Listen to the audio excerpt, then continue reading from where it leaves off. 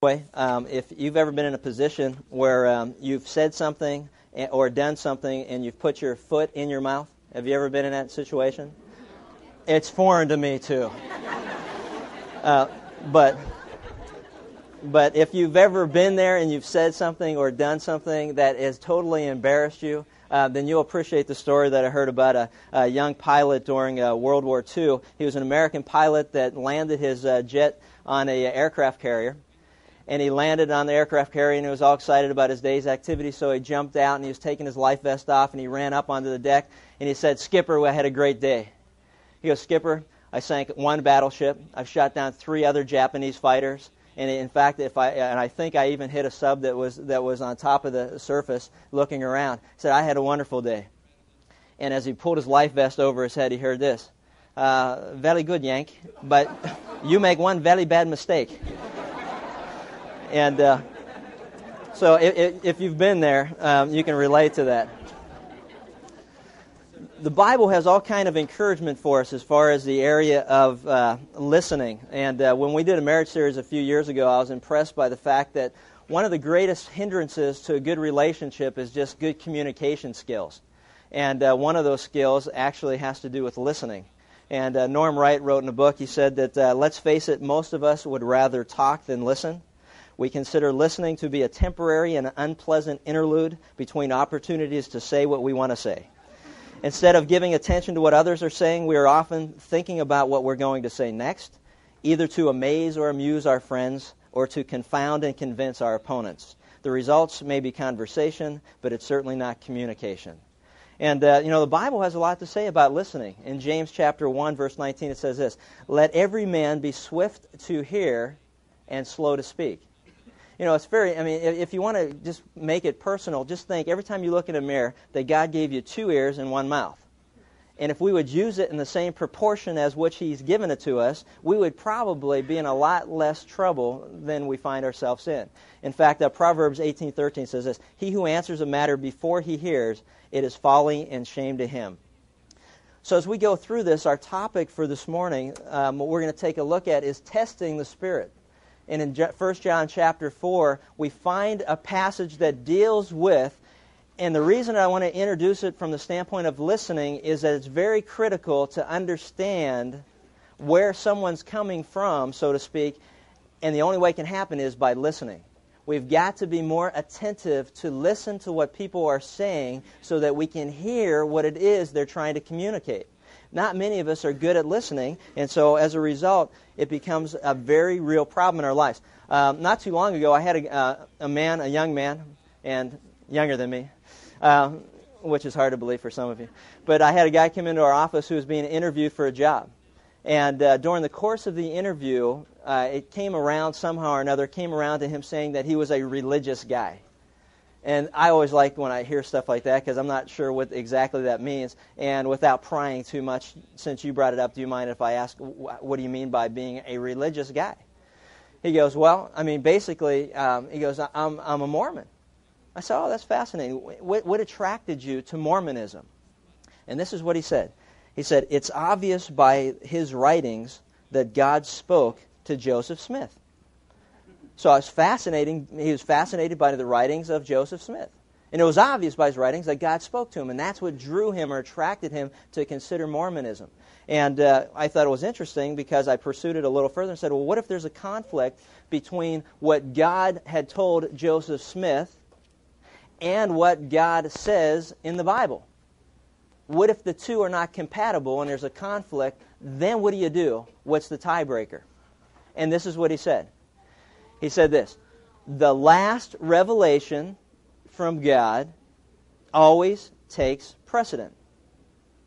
All right? I said, you know what? That sounds like a good rule of thumb. I said, then let me ask you this. And it happened to be in the newspaper that particular day, and I cut it out and had a copy of it, and I read this to him. I said, man, that's fascinating. Well, how would you respond to this?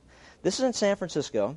Says that San Francisco gays ordained in defiance of Lutheran Church. The article goes on. It says, a lesbian couple and a gay man who refused to renounce sexual relations were ordained Saturday by 2 Lutheran congregations defying church policy at the risk of expulsion. Quote, our congregation felt this was a social justice issue, that gays are part of the rainbow coalition of God's creation. his congregation, that was a particular pastor, his congregation in a working-class San Francisco neighborhood voted last month to hire him as one of the new ministers. Johnson has refused to take a vow of celibacy requirement. It says, we see this as what God is asking us to do. And on that particular day, I forget what day it was, I said, well, it's apparent to me that this was God's latest revelation. I said, what do you think of that? And this is the most amazing thing to me. He said, you know what? That's not right. I said, well, why not? Because the Bible says that that's wrong. I said, well, that's pretty fascinating. So what you're saying is that maybe it's not the latest revelation that should hold any water, but maybe there's another standard that actually should hold more water. And this poor guy was real sorry he came in to be interviewed for a job. I mean, his head was like going, you know. But I mean, that's a fair question to ask. It's a simple question. And pardon me, not in an interview. Oh, excuse me. You must be one of those personnel types. Any affiliation to the ACLU? Maybe. I hope not. Just kidding. Oh, geez, man. You know what? Don't make it worse by going, oh. Because you know what you do? You put people on the defensive. They've got to respond to that. So don't do that anymore. Gee. Chuckle internally and go, that was a good one. But, I mean, what would you say? I mean, and that's true. Not in an interview, but he opened the door. But what would you say? I mean, that's fair. That's a fair question. One that he needs to address. Is it the latest revelation or not? What do you go by? What's the standard? Does it change every day or what? And so, well, okay, here's a better one for you. Let me ask you, what would you say to this gal? This is a letter that was written to Dr. James Dobson from a woman who's 23 years old. And it, to me, illustrates exactly everything that we're going to talk about in this session because it illustrates the danger and the confusion that goes along with not really understanding what standard you use to live on. And she says this, I'm a 23-year-old and I'm female. And I'm often told by my family and friends that, quote, if you don't hurry up and find a husband, you're going to be an old maid. Or, quote, if you stay so Christian and holy, you'll never get married. Okay, now you can sense a little bit of pressure building on this particular woman. It says, I met a man 3 years ago and God spoke to me and told me he would soon be my husband. I don't really understand this completely because when I saw him last, he was a worldly man. Now, this gal's not even seeing this guy. Right? I mean, they're not even dating on a regular basis, and this is what God told her. So about a year ago, God spoke to me again about the same man. And this time, I had to go and tell him about what God's plan was for our lives. He laughed at me and thought I was crazy. I'm shocked. She said, I couldn't stand this, and I was totally confused. I thought God would change him right then and there. Well, I see him in visions with God showing me he's being changed into a man of God. In fact, he's even going to be a pastor. I often see him standing right next to Christ. Then that night, the night that I told him and he wouldn't accept it, an angel came into my room to comfort me. I know one day, some way, somehow, God will make this man my husband, for we walk by faith and not by sight. I'm writing to let you know that God will show a Christian who their mate is. He has done this for me. Now, you know what? This is too serious to make fun of what she wrote. This is a very serious matter. And there are many people in our society today who are hearing voices from God that are telling them to do all kind of things. Not too long ago, I had a conversation with a man who told me, a Christian man, who told me that God told him to leave his wife and his 2 kids and to run off with his girlfriend. What would you say to this guy? I know I said to him, God didn't tell you, your zipper told you.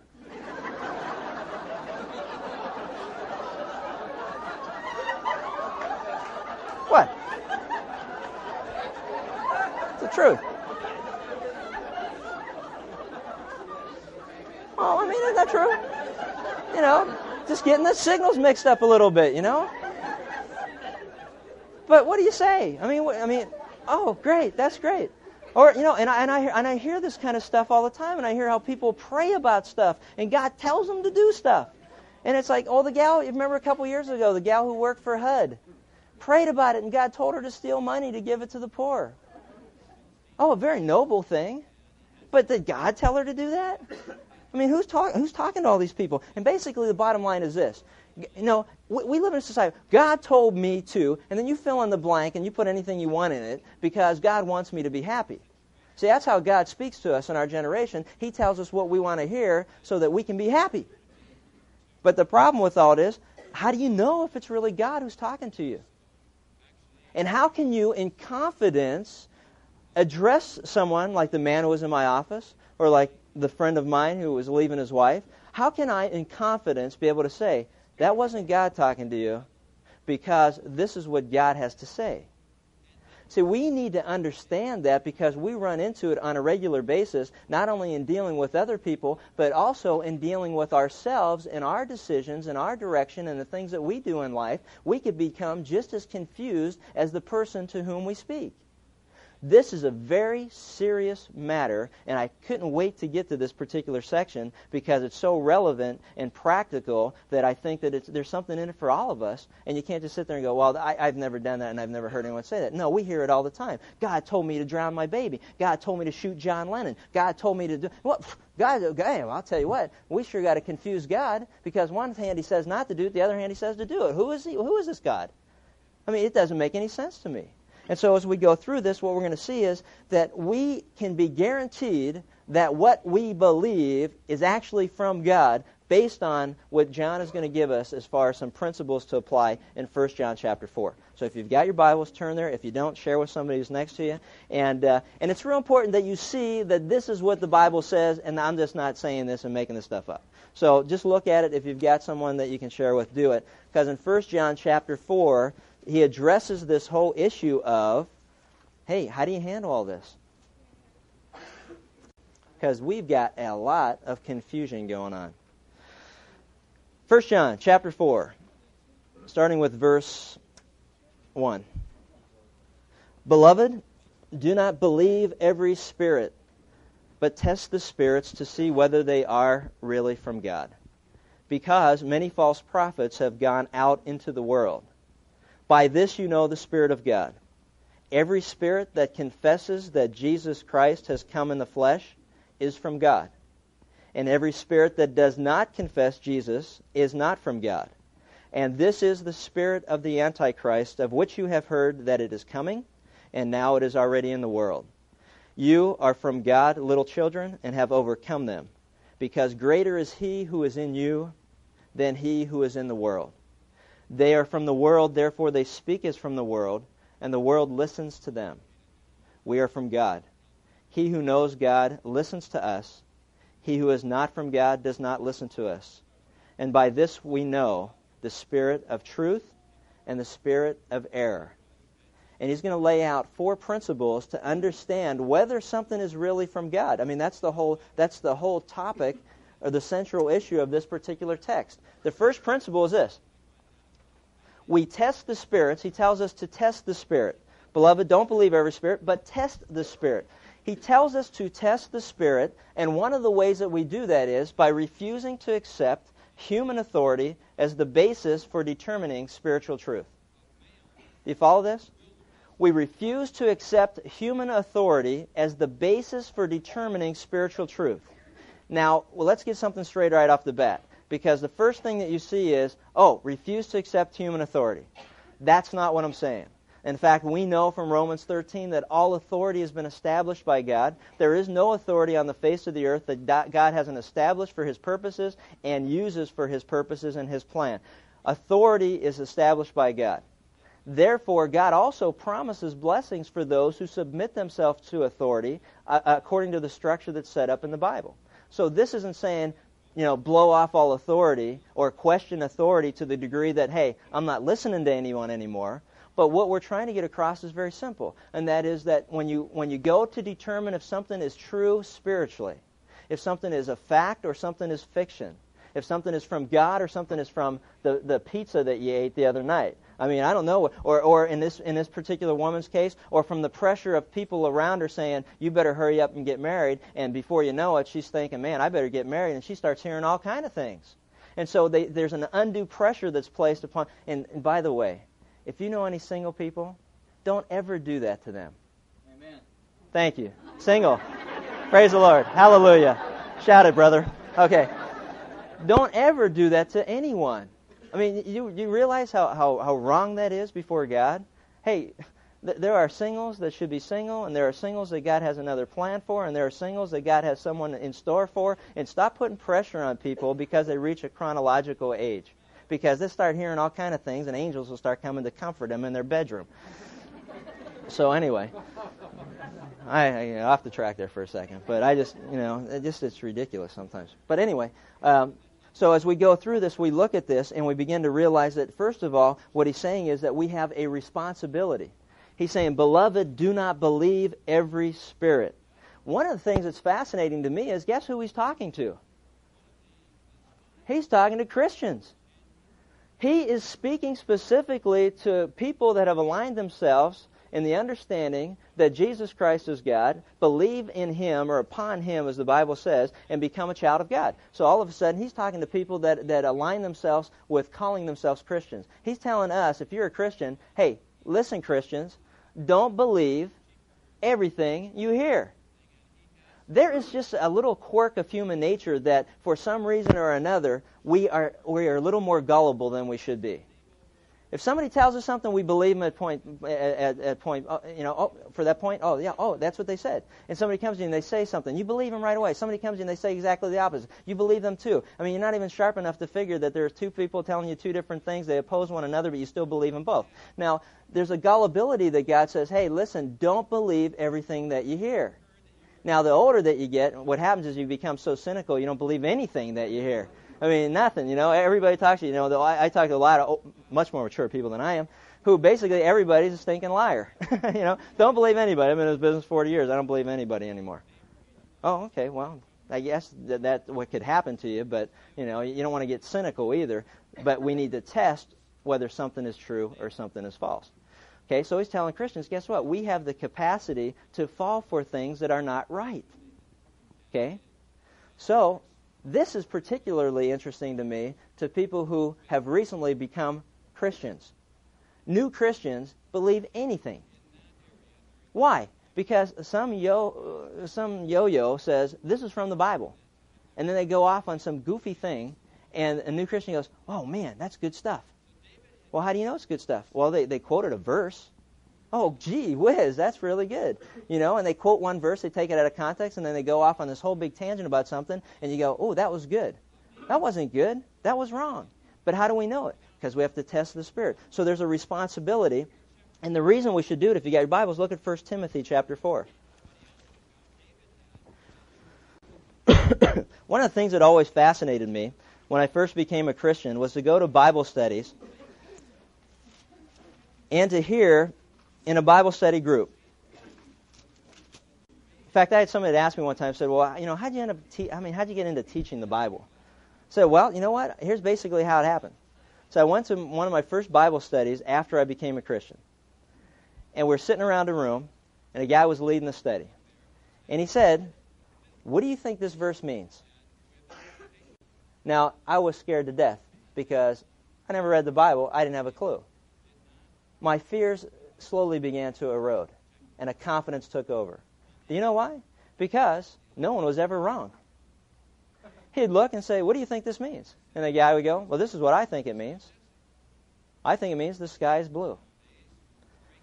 Ma'am, what do you think it means? Well, I think it means the sky is azure. Oh, what do you think it means? I don't think it has anything to do with the sky. I think it has something to do with the water. Oh, that's good too. That's good, that's good, that's good. I could come up with anything.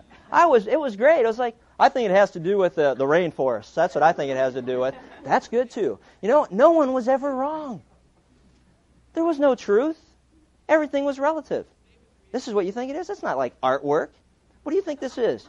I think it's, and here's the problem. Even artwork, if you ask the one who paints it, knows what it is.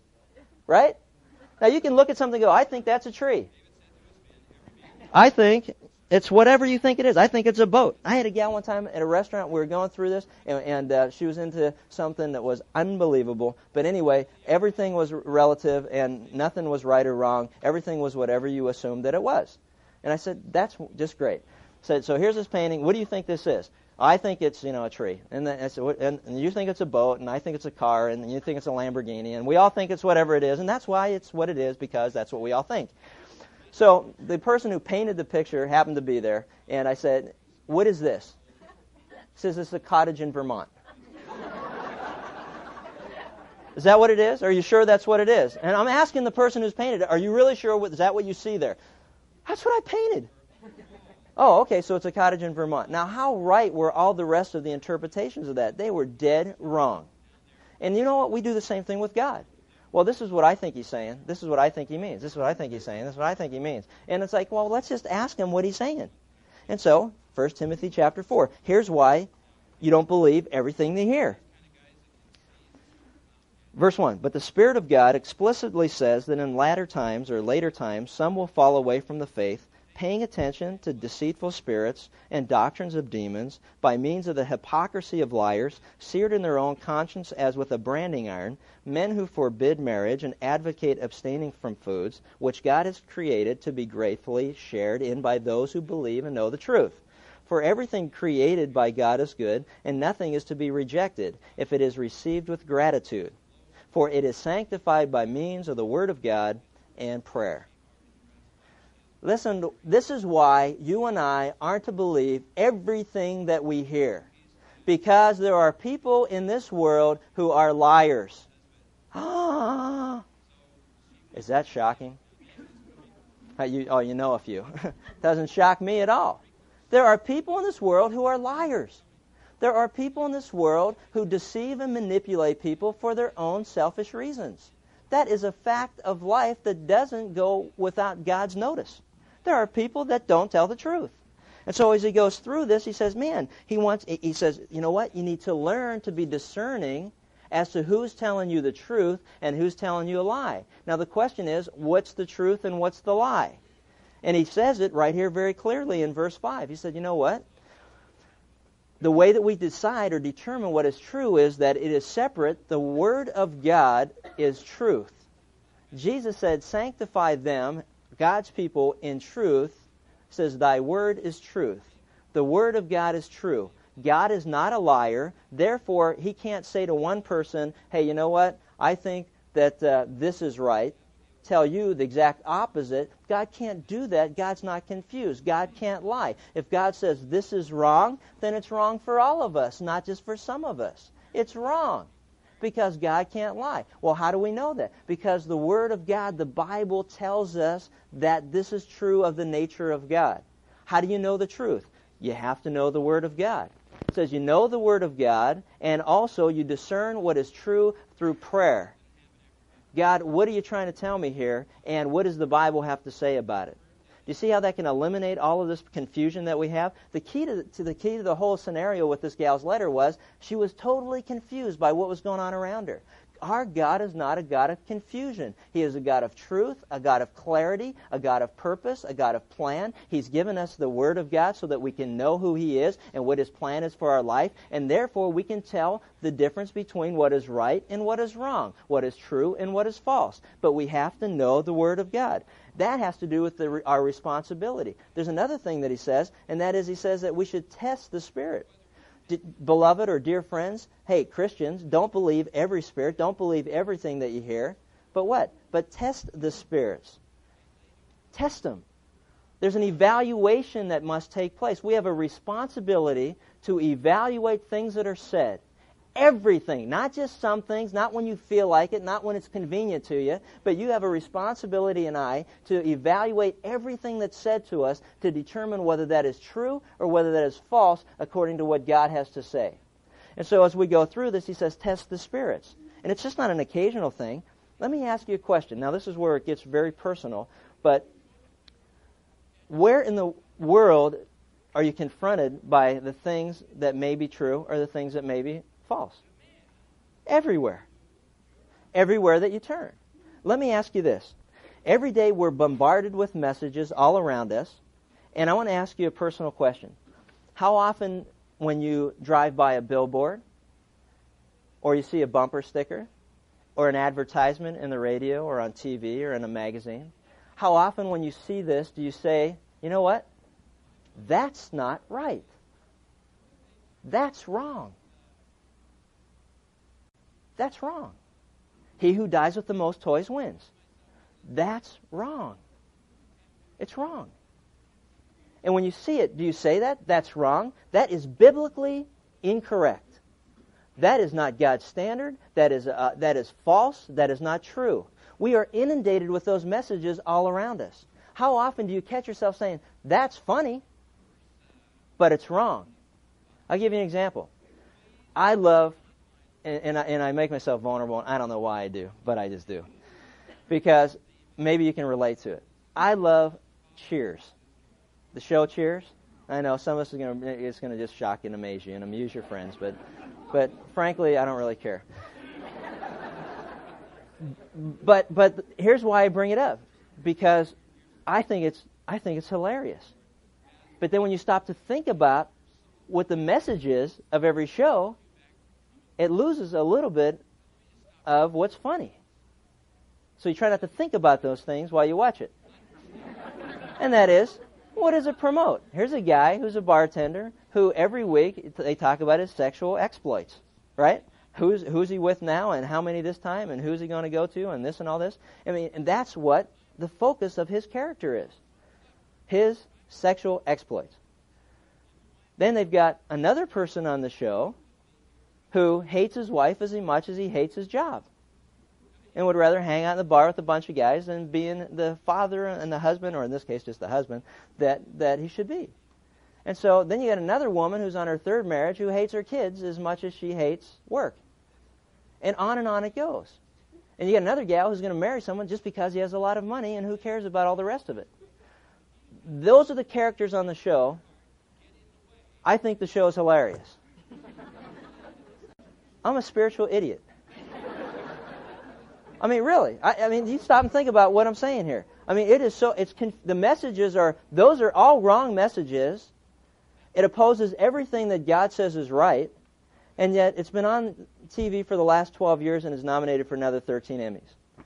So what's the point?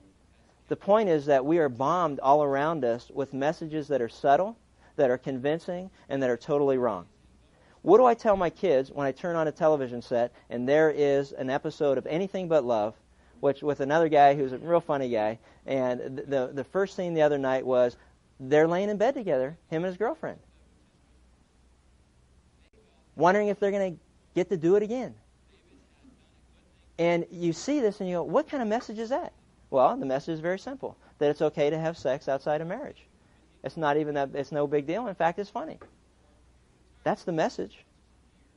But see, I'm kind of dull sometimes to some of these things, but if my kids, I go, what are they learning from this? What did they just see? They saw the same thing that I just saw, and the subtle message and the truth of it is it's okay. See, when are we going to get to the point, or when do we get to the point of saying, that's not right, and use that as an opportunity to teach that which is correct? See what I'm saying? What do you say when the headlines read, hey, condoms are distributed to universities and high school campuses so that kids will have safe sex? Is it smart? Or is it wrong?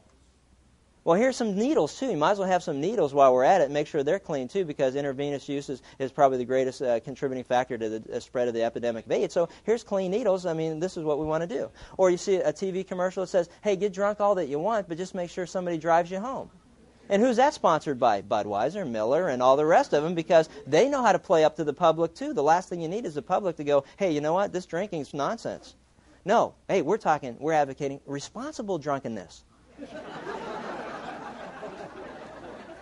But that's the message. I mean, it's crazy, and you look at it and you go, man, you know what? When are we going to get to the point of saying, hey, you know what? That's not right. But see, some of us know that it's not right, but we don't even know that it's not right because we don't know what God has to say about it anyway, so we wouldn't know where in the Bible it talks about it to go to look at, so we just know we feel funny, that doesn't seem like it's right, but the longer that you're around it and the longer that you hear it and the less that you check into it, the more you're going to believe it. If you don't know what that you stand for, you'll fall for anything. You'll believe anything. And I see it all the time. And I'm just as guilty. So what God's saying is we need to get back to His standard and say, is this right? Part of testing the Spirit. Is this right according to what God's standard is? Is it right or is it wrong? And to be able to go to it and say, hey, that's nuts. Here's a couple good ones. Dow 1-900, blah, blah, blah. E. Davis Scott will tell you about all your past lives. That's nuts. But where does it say it? Hey, open your Bible and find all the different places that say there's no such thing as reincarnation. There's no such thing as a second chance. It's appointed for man to die once, and then comes judgment. Hebrews, and you go on and on. He said, that's crazy. That's not right. And that's not bad enough. Then here's another 800 number. You can get information on fortune telling. Now you can know the future. This guy tells you your past. He probably changed his name, and then he tells you your future too. Or here's a good one. This one's just out this week on the new. I think it's on the Times bestseller list. How to Commit Suicide. It's number 1 on the Times bestseller list. It's like, what is that? That's nuts. This is crazy. We live in a crazy world, and that's why we have to know what we believe in order to discern what is true and what is false. And that's the problem, and that's what this passage commands us. It commands us to do it. Listen to me. This passage commands us to not believe every spirit, but to test the spirits to see whether they're of God or of the world or wherever they're from. We need to do that, and we need to do it more often than we do. So we go through it. Look at Acts chapter 17, verse 11. I love it. Excuse me. It says, the Bereans were of more noble character than the Thessalonians, for they received the message with great eagerness and examined the Scriptures every day to see if what Paul said was true. You follow this? How do you test the Spirit? You test the Spirit by refusing to believe human authority as the basis for determining spiritual truth. I don't care who is presenting it. You and I have a responsibility to test it against the objective standard of the Word of God. One of the biggest problems that we have are there are a lot of charismatic people, and I mean that from the standpoint of being dynamic speakers, attractive people, who are speaking and telling people all kind of stuff, and people get sucked into it because they're dynamic, they got a great voice, they have a great presence, whatever it is, and they believe everything that they say. Now let me ask you a dumb question. The Apostle Paul was not above such scrutiny. Do you see what's being said here? It says that the Bereans were of more noble character than the Thessalonians, for they received the message with great eagerness. They couldn't wait to hear what God had to say, but they examined the Scriptures every day to see whether what Paul was saying was true or not. They tested the Spirit. They tested what he said to see whether it was genuinely from God or from something that Paul ate that particular day. One of my biggest concerns, and you know what, and let me just lay this out because this is something we need to hear. I don't care who it is that you're listening to. I don't care what pastor is speaking. I don't care what teacher that you're listening to. I don't care. You got all these people on Channel 40 that one guy says one thing, another guy says the exact opposite. It all sounds so good. It's all so stupid. And we got people who listen to it all the time. We've got pastors that are on the radio. We've got teachers that are on the radio. We've got dynamic speakers. You know, hey, whether it's Pastor Hawking, whether it's MacArthur, whether it's Swindoll, whether it's Chuck Smith, whether it's Charles Stanley, I don't care who it is, and they'll agree with me 100% on this. I don't care who it is, and you got a lot of unknown people like me who stand before groups of people and teach the Bible every week. I don't care who it is. You and I have a responsibility to check everything they say to make sure that what they're saying comes from the Word of God. That's the bottom line. That's the truth of what God's trying to say. If the Apostle Paul wasn't above such scrutiny, then how in the world are pastors and teachers in our generation getting away with having no one check what they're saying? And I'll tell you in very simple English, we're lazy. I'd rather just believe what someone says is right than spend the time to open my Bible and to study it and to look into it to see whether what they're saying is true or false. Right? We're lazy. And there's no excuse for it according to God. And our laziness will lead to deception, and our deception is going to lead to big problems in our spiritual life and in our walk with God. It says that some fell away from the faith. Not fell away from the point they were no longer children of God. The warning that John gives is very simple. Hey, guess what? There are a lot of Christians who are caught up in a lot of things and are far from the fundamental truth of a biblical Christian faith because they just believed carte blanche everything that they heard, and they were led down a street that's leading to nothing but problems in their life. Are they still God's kids? Sure, because it's not whether you understand what you believe, and it's not all the things that we do and don't do. It's whether you've put your faith and trust in Jesus Christ that makes you a child of God, and all the rest of it is just wisdom that God says, don't believe every stupid thing that you hear because you're going to be in for a lot of trouble. And look what he says. And you know the reason for it? 1 John chapter 4, if you're there, the reason is very simple. It's because there are many false prophets who have gone out into the world. Do you follow what he's saying? There are a lot of bogus people out there, and Jesus knew it, and he talked about it. And in Matthew 7, if you want to read it, and we'll kind of wrap this all up for this particular session, but in Matthew chapter 7, this is what he said. This didn't catch Jesus off guard.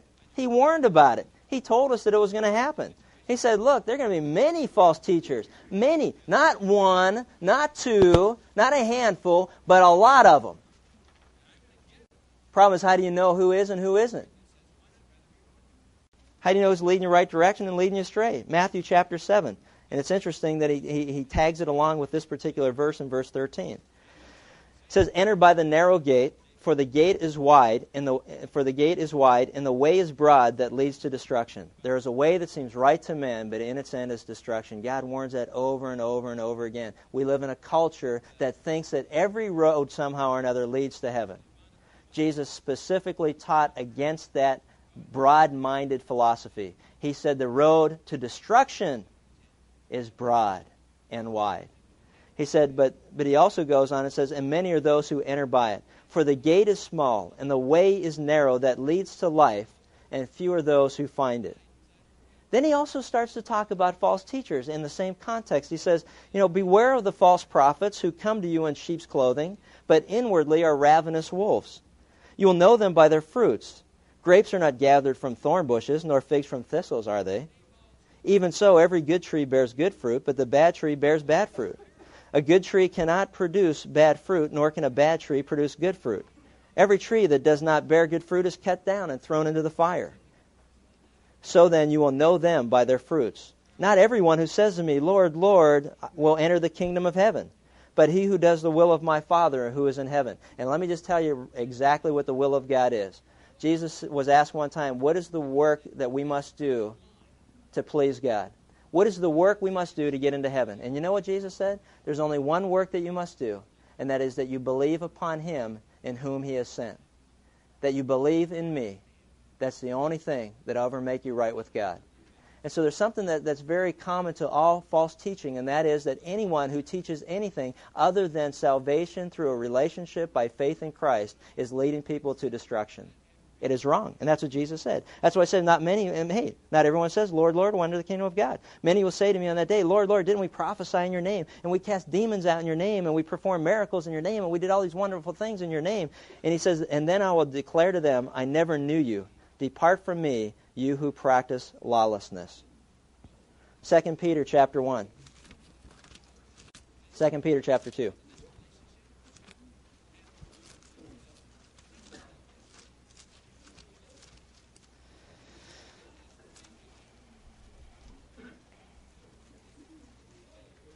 Second Peter chapter 2, verse 1.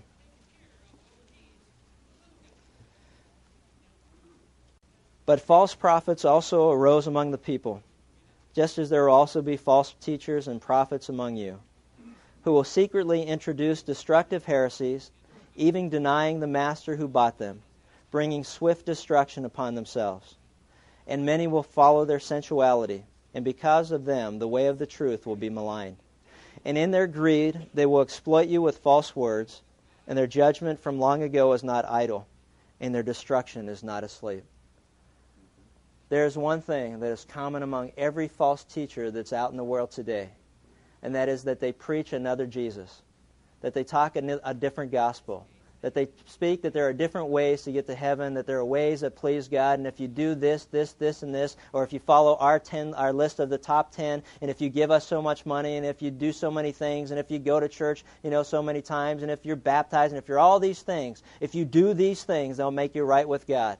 And the Bible specifically warns there's nothing else that can be done any greater than what Jesus did on the cross. And if you stop and think about it, it makes so much sense. If Jesus is God in human flesh, and if He did die for our sins according to which the Bible teaches, and He proved that He was who He was by His resurrection, then what in the world can I do, and how many times could I go to church that would ever top the work that Jesus did on the cross? I can't go to church enough. I can't get clean enough in baptism. I can't give enough money away. I can't do enough good things. I mean, to me, it's an insult to what Jesus did to think that I would ever be able to do anything that was greater than that. But we got teachers all over the continent and all over the globe who tell people that if you do this, this, this, and this, then that'll make you right with God. And it's the bottom line is very simple. It's destructive, it's damaging, and it's damning for people who believe that because it leads them in a direction that's further and further away from heaven and closer to hell. That's the truth of what's going on. So how do you test the Spirit? Number one, you test it by refusing to accept human authority as the basis for determining spiritual truth. Don't believe anybody. Always check everything against the Word of God. If we don't get anything else out of today, that's pretty simple. And it's our responsibility to do it. It's not my responsibility to check for you. It's not your responsibility to check for him. Every one of us have an individual accountability before God to test the things that we're told against the Word of God. So we better get off our butts and we better get serious to make sure that we're not deceived and led down a wrong path. Let's pray. Father, we just thank you for this opportunity today just to take a look at a very serious problem and a very practical matter. And we hear so many voices in our world, and there's so much confusion, and everything seems right, and everything is relative, and there are no more truths, there is no more standard, everything's whatever we think that it is. And how foolish that is, because all throughout creation, we see the evidence that some things are just what they are, and nothing less and nothing more. Father, we just thank you that your word, you have taken so much time to painstakingly get it to us. We think about the 1,500 years that you took to compile it, the 40 different people that you used to write it. Just the amazing love that you've shown to us, and that you want us to know who you are. You want us to know what your plan is for our lives, and you want us to know the truth. We just thank you that Jesus said that we would know the truth, and that the truth would set us free. And it's amazing to me how the truth eliminates confusion in our life. The truth brings clarity. The truth brings purpose. The truth brings meaning. And on top of it all, we realize what Jesus said when he said that he was the way, the truth, and the life, and that no man could come unto the Father but through him. It's a very narrow program, but yet it's an open invitation to whosoever would believe. And we just thank you that you loved us enough to send your Son, that whosoever would believe in him would not perish but have everlasting life. And we just thank you and praise you in his name. Amen.